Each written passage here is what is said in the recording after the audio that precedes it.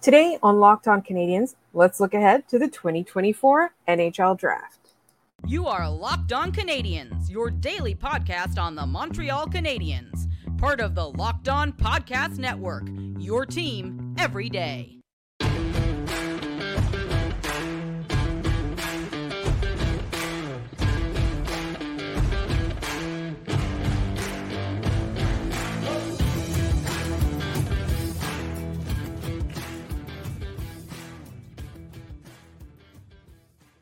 Hi there, everyone, and welcome to episode 893.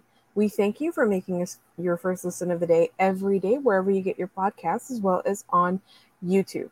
My name is Laura Saba, also known as the Active Stick, and I'm not joined, as always, by my wonderful co-host, Scott Matla of Habs Eyes on the Prize, because this is a special week, and we've had prospect episodes for our first two episodes this week, and this third episode, our Friday mailbag, is no different. I was joined by Hattie Kalakash and Sebastian High of Dobber Prospects, as well as Locked On NHL Prospects, and we discussed so many things. And on today's episode, I'm basically just asking the mailbag questions from all of you. And I want to say thank you to all of you who sent in questions, because there were so many that we didn't even get to all of them. But don't worry, we will have more prospect people on over the course of the summer, so all of your questions will get answered. So I just want to really quickly remind everybody where they can find Hattie and Sebastian. So Sebastian is the director of European Scouting, as well as the head scout for Dobber Prospects. And Hattie is the director of North American Scouting for Dobber Prospects. They can be found on Twitter at hi_Sebastian for Sebastian, and Hattie K_scouting for Hattie. Hattie's work can also be found at Habs Eyes on the Prize. Before we get into the segment, I do want to address one mailbag question from listener Blake. It's not that we didn't get to it, it's just that I wanted to ensure that I waited until it was time to record the Friday episode before I answered the question, or before we answered the question, because we wanted to make sure it was timely. So the question is from Blake, and the question is, prospect question. Canadiens and London Knights fan here. Do you think Bettman is going to make it difficult for Logan Mailloux to play in the NHL? So this question is pretty timely in that there have been discussions since before the Stanley Cup final ended. Logan Mailloux would be meeting with Gary Bettman as soon as the Stanley Cup playoffs were over. And this reporting did come from reputable reporters and sources in Montreal connected to the organization. But at this point, we are almost in August, and that has not yet happened. But I don't think, and this is a guess, I'm not tuned in, I'm not dialed in. I don't think that the reinstatement is going to be delayed. And the reason that I don't think that is that at the time when the Montreal Canadiens pledged to have Logan Mailloux go through courses and therapy and whatever other initiatives that they had, or that they had set out for him, that they had assigned him. I think assigned him is a good word. I don't think that the organization would have come up with this plan without having some idea that the NHL would be okay with this plan, or would approve this plan, or would be okay moving forward with this plan. I'm fairly certain there would have been consultations, because why would you set out that particular list of things for him to do if you didn't think that at the end of the day it was going to allow him to be reinstated in the NHL?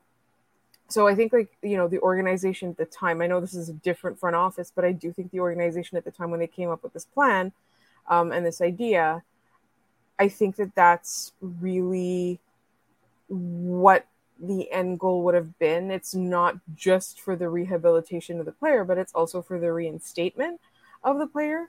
And then I think with the new front office giving him or assigning him more work to do, more ways to work on himself, more things like that, none of those things would have been chosen if they didn't think that it would benefit both the player and the organization, just simply because it's the organization that came up with the list. So I personally, and this is, again, a guess, I don't have an inside track, I do think that he will get reinstated this year.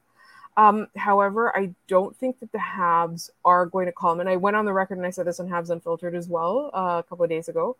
I don't think the Habs are necessarily going to call him up unless it is an emergency, because I feel like there is symbolism in reinstating him, but there's also symbolism in not calling him up, which I don't think is the end of the world. I do think their plan is to play him in the AHL, and he's not suspended from the AHL. He's suspended from the NHL, so there would be a possibility for him to play.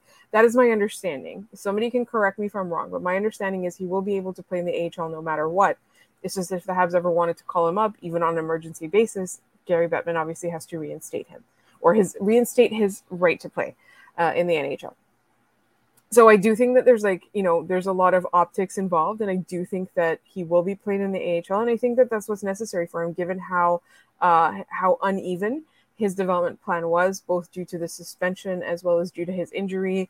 And then, you're coming in and you're seeing, or he's coming in and you're seeing that he has developed, he has taken steps forward, but now you need to see him against better competition to know if his decision-making really has improved. Like, I think there's no question about the skills that he's displayed in his last year playing, which was in the OHL. I think that the AHL is probably the best place for the Canadiens to be able to assess truly what he can do. I think the AHL competition is necessary. He needs to be a little bit more physical, and he needs to play a faster game amongst professionals. I think that's what they want to do with him. I don't know what's going to happen, but my guess is that he does get reinstated. And I do also think that absolutely going to be a situation where the Canadiens will just avoid calling him up, just mostly for the optics, but also because there's other players that they need to play right now. They've got a logjam basically at all their positions, but at the same time, they don't have the players that they want playing in those positions at this time, right? Like, they want to play the young guys. They don't want to be playing these veterans that are albatross contracts. So I think it's going to be interesting to watch what they do. But to answer your question, Blake, I don't think that the NHL is going to keep him suspended for too much longer. And they might come out and say, no, you know what? He needs another year of growth, which I think the Canadiens will not necessarily object to. It's a lot more about optics than it is about him. I think for him, like, for the rest of his life, he's going to have to keep demonstrating that he's learned and that he has changed. And I think that that's going to be the case no matter what, whether he's really changed or whether he hasn't.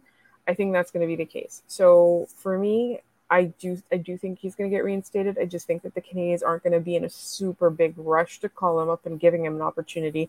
They're not going to give him his cup of coffee earlier than he's earned it. You know what I mean? Like, so they need to see something, or he needs to display something outwardly in order for him to earn his first chance, even his cup of coffee. That's just my opinion. You could disagree.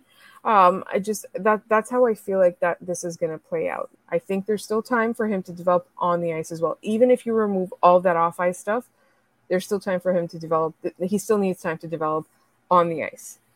But I do want to turn the conversation back to my chat with Hadi and Sebastian. It was fantastic. And I think the first thing we talked about was who to get excited about in 2024.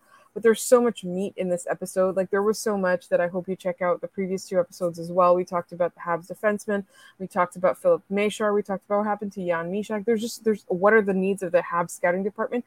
There's so much in those two episodes. So please go back and listen to episode 891, 892. They are the Tuesday and Wednesday episodes of this week.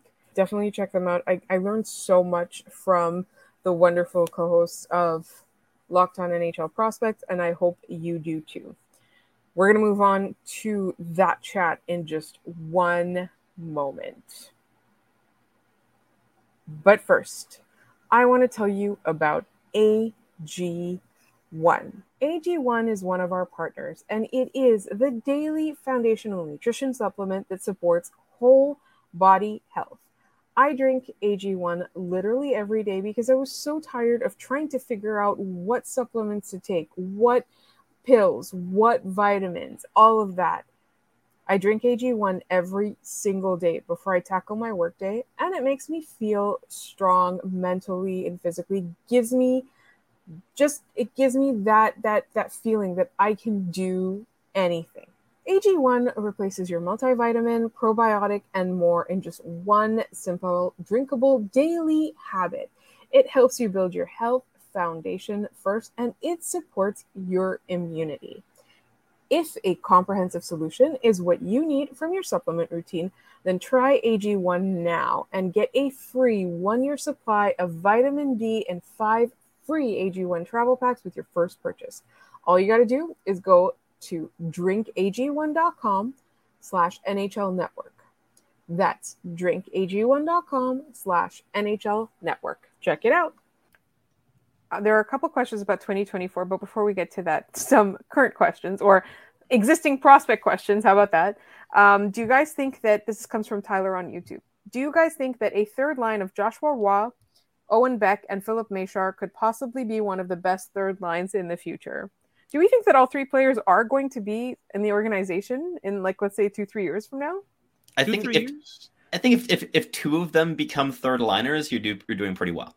Yep. I think hoping that all three are hitting that upside, you're hoping for some luck, especially with the amount of depth the Habs have, right? Like, you have guys like Sean Farrell and Jesse Alonen, and I mean, they they have so many players that make pretty seamless, like, bottom six fits, but they have like 9 or 10 of them, right? So eventually, like, I think that in the next year, the Habs are going to have to move 1 or 2 of those players in order to maximize on their value, just because the longer they hold on, the more clear it's going to become, okay, these are the guys that are going to get the shots in the organization, and these guys are going to get, like, kind of the scraps in minutes behind them. But I don't know if they'd be an elite third line, but I think they'd be a good one if they all turned out. I think stylistically they work quite well together. Also, Emil Heineman, who scored 9 goals in 11 AHL games. So many players, right? And this is kind of the problem. And but that said, look, I think Owen Beck is a high likelihood 3C. I think he's the safest of the bunch. He's a lock for me. Yeah, he's a lock. He's going to be an excellent 3C for a really long time, in my view. I think, as we said, Philippe Méchard, if he has a bounce back season this year, very, very possible. And was Riley Kidney the last one? It was Joshua Roy. Oh, Joshua Joshua Roy. Roy. This upcoming year is the make or break year for him, right? Like, this is when we know if he's going to stay or not. Yeah, I think, like, Joshua was probably the one player that I would have considered trading at the draft for a first round draft pick, because I think his value is at an all time high. I mean, Connor Bedard went on like a rant saying how much he adored playing with him at the World Junior Championship. Yeah. Like, this is he's a very easy player to play with. He's super intelligent. He's really become a dual threat offensively in terms of shooting and playmaking. He's really fun, and I think he's also a high likelihood bottom 6 player. It's just the Habs have a lot of high likelihood bottom 6 players, so he's one I would have considered moving, just because there's a bit of a logjam, and I think he has the highest value of the bunch. But yeah, I think they'd work well as a line. I think Riley Kidney would also work quite nicely in that mix if we're going a bit more skill and a bit less defense and grit. But yeah, lots of names. Yeah, no, for sure. For me, I just want to add on Joshua Roy. Like, I've probably watched the Sherbrooke Phoenix more than any other team, perhaps maybe with the NTDP and the Chicago Steel, probably the 3 organizations I've watched the most. Joshua Roy, you never get the same player twice in Joshua Roy. He plays a different game every game, and it's just really fantastic what he's able to do, how he's able to produce, and the versatility that he brings to the game. I feel like he's pretty much the perfect third line winger, in my opinion, because you can just put him with any line, and he'll just mold his game to what they need. And the versatility, the intelligence in this game has come a long way. He's not the best skater by any means, but he's going to bring a lot of intensity, a lot of energy, a lot of value on board battles. There's just so many areas of the game that he influences that, for me, of the 3, I feel like Roy has slightly more chances of being a complementary player on a top line. I agree. Yeah, but I feel like the kind of average for him will probably be a third line winger, and that's perfectly fine for where you drafted him. It's just great value. I feel like a line of Roy, Beck, and Méchard would be fantastic. I don't think it's going to happen, and it's not, especially not going to be a static thing. And the Habs still have so many big contracts that are there. Like, Josh Anderson and Brendan Gallagher are going to have to play minutes, and they're not going to be on the 4th line, at least in the short and medium term. So. Yeah, there's a lot of bodies, both young and old, that I think it's not overly likely that becomes the third line, just because so much would have to go right for that to be the line. But they all have, like, each individual player has totally the upside to be a very, very good third line player. So I want to, if you asked a prospect question and I didn't ask it today, don't worry. We have lots of scouting guests. So if your question did not get answered yet, it will come in the coming weeks. But I do want to look ahead to 2024 before I let the lovely and talented Sebastian and Hadi go. Randy asks, which junior league has the cream of the crop for the next couple of drafts, and which prospect in the 2024 draft are you most excited about?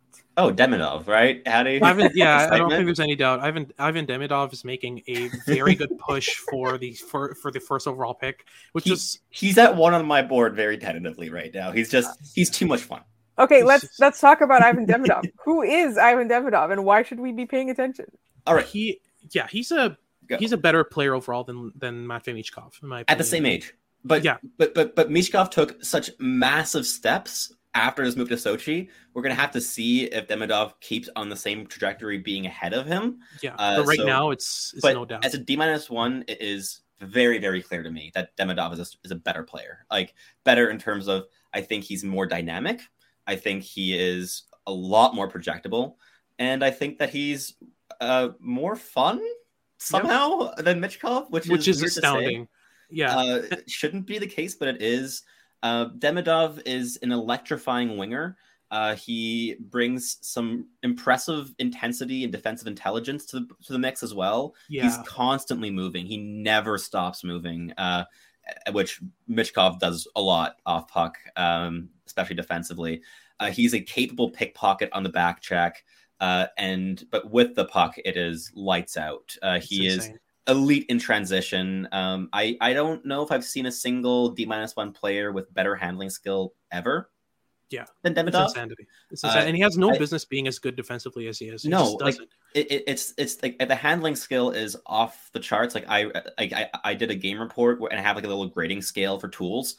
I gave him a 10 for handling, and 10 was literally reserved last season for Bedard's shot. That was like the only 10 grade I gave all year. And here's like my second viewing of the season officially that I'm logging, and I'm already giving it 10. And I'm like, okay. He's very fun. And look, he's not as good of a shooter as Michkov is, but he's really, really good. He's probably a better playmaker than Michkov is by a smidgen. Though I do think that Michkov's playmaking is underrated. He is also very, very intelligent. He's constantly using lateral motion. He skates a little bit like Antonio Stranges. So I'm not sure if you've seen highlights of Stranges skating. He's a Dallas Stars prospect who isn't like a slam dunk NHLer, but the skating is off the charts electrifying. And like you see highlights on TSN of him playing in the OHL and skating with his mohawk turns and stuff. Demidov does a similar thing, but more small area game rather than like Stranges would do it like big, like loop back around the net and then doing his mohawks to kind of build speed going up into transition. Demidov does it in small areas, and it makes him unbelievably adaptable. If he pressure from any 2 or 3 directions, he can probably weave through it because he can move in any direction at any time, and he has the hands to match the feet, and he has the brain to match it all. It's really impressive. He's the one player from the 2024 draft class that I think if we were to do a combined 2023-2024 ranking, he's the only, as of right now, he's the only player that in my mind could be ahead of Fantilli in terms of ranking. I think much as I adore Macklin Celebrini, I don't know if he's going to edge out Fantilli in terms of that head-to-head comparison, but Demidov is wild, and he embodies excitement. And I mean, I think considering that we both got giddy when we mentioned his name, he's fun. Oh, I can tell from the way you guys are lighting up when you're talking about it. It's so fun. He's so good. Just so good. He's been a treat to watch this year. I mean, it's just, I see Ivan Demidov, and I see a guy who has no business being as good defensively as he is because of how good offensively he is. He shouldn't be facing those scenarios. The defensive game is look, the defensive game isn't elite.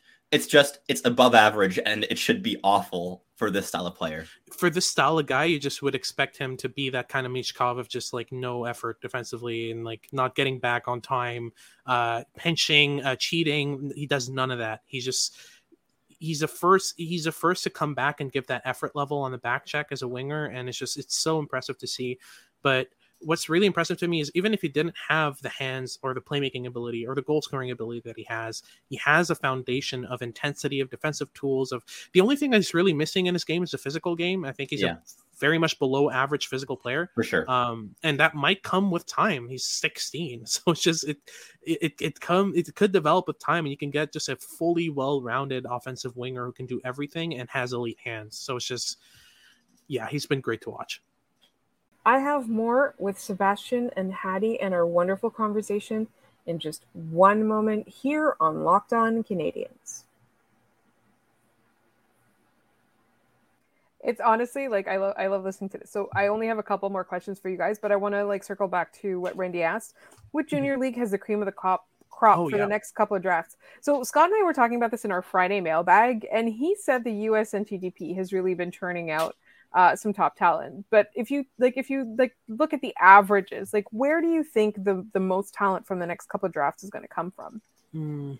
I still think it's the WHL. I think the WHL is really, in the last like 3-4 years, taken some really massive leaps where I think it's quite clearly the strongest junior league in Canada, both in terms of quality and in terms of the players that it exports.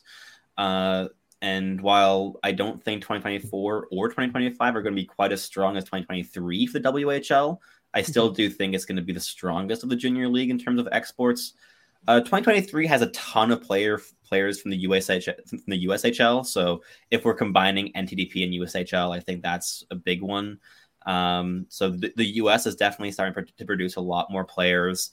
Weirdly, a powerhouse of the 2023 draft class is Norway.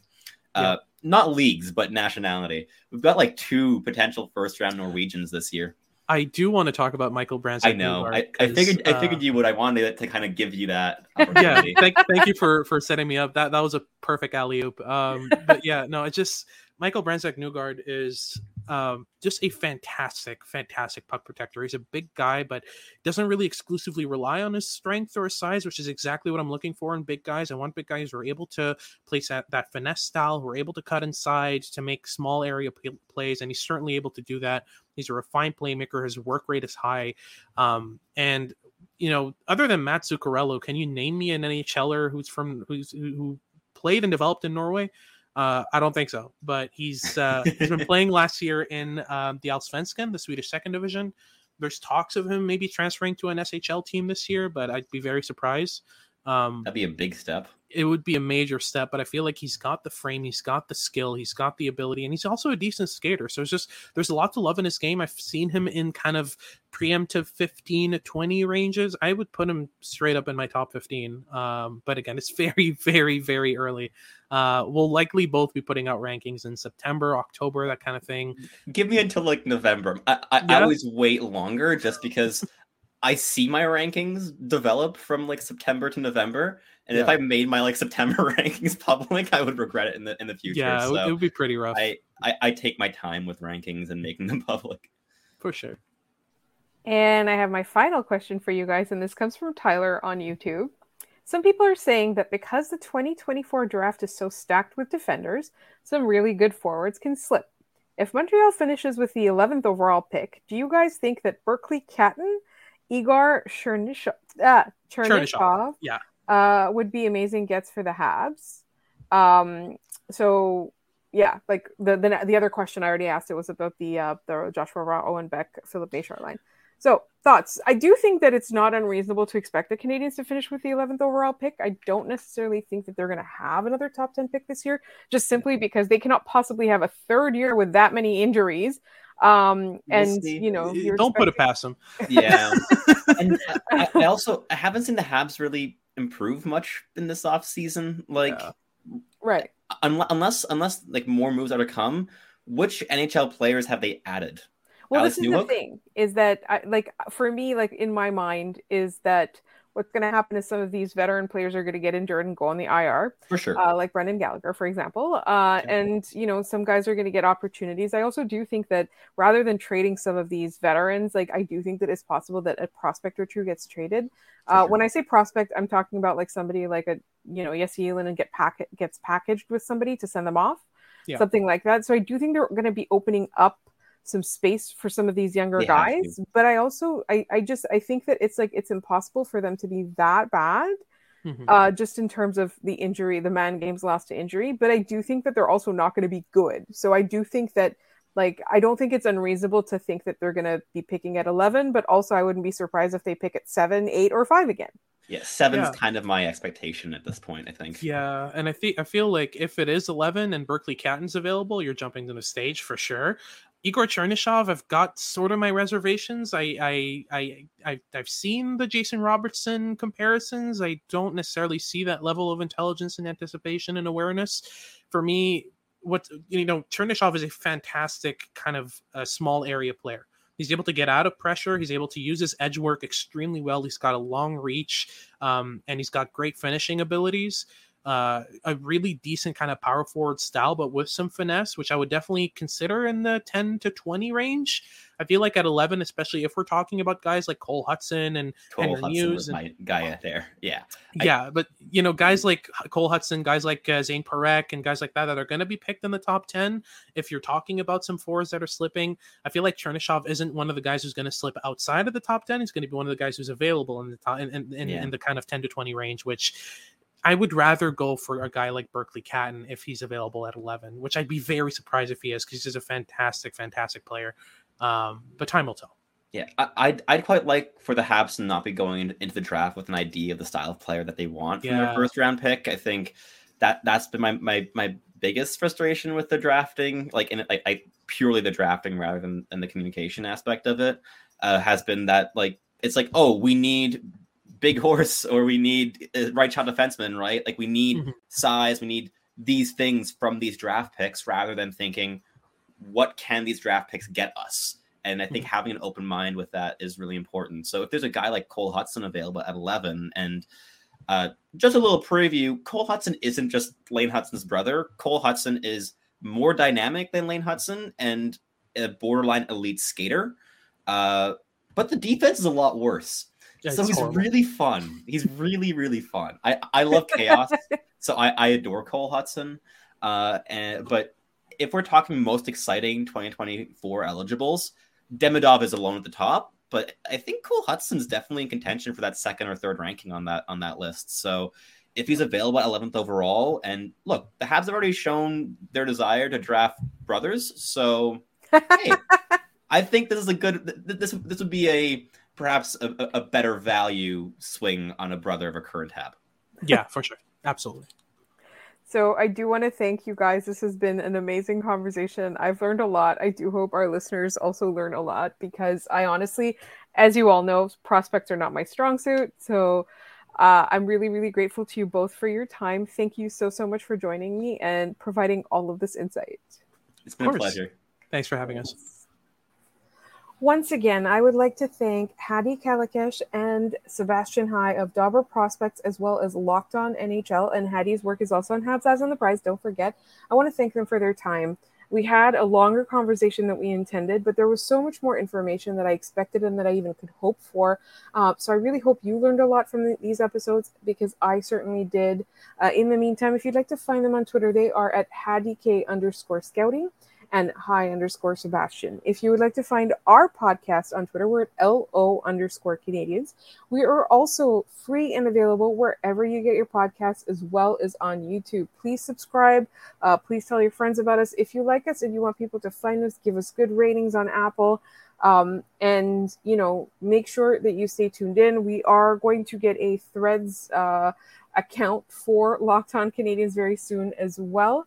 And you can always email us at lockedoncanadiens@gmail.com. Thank you so much for listening, and we will be back on Monday.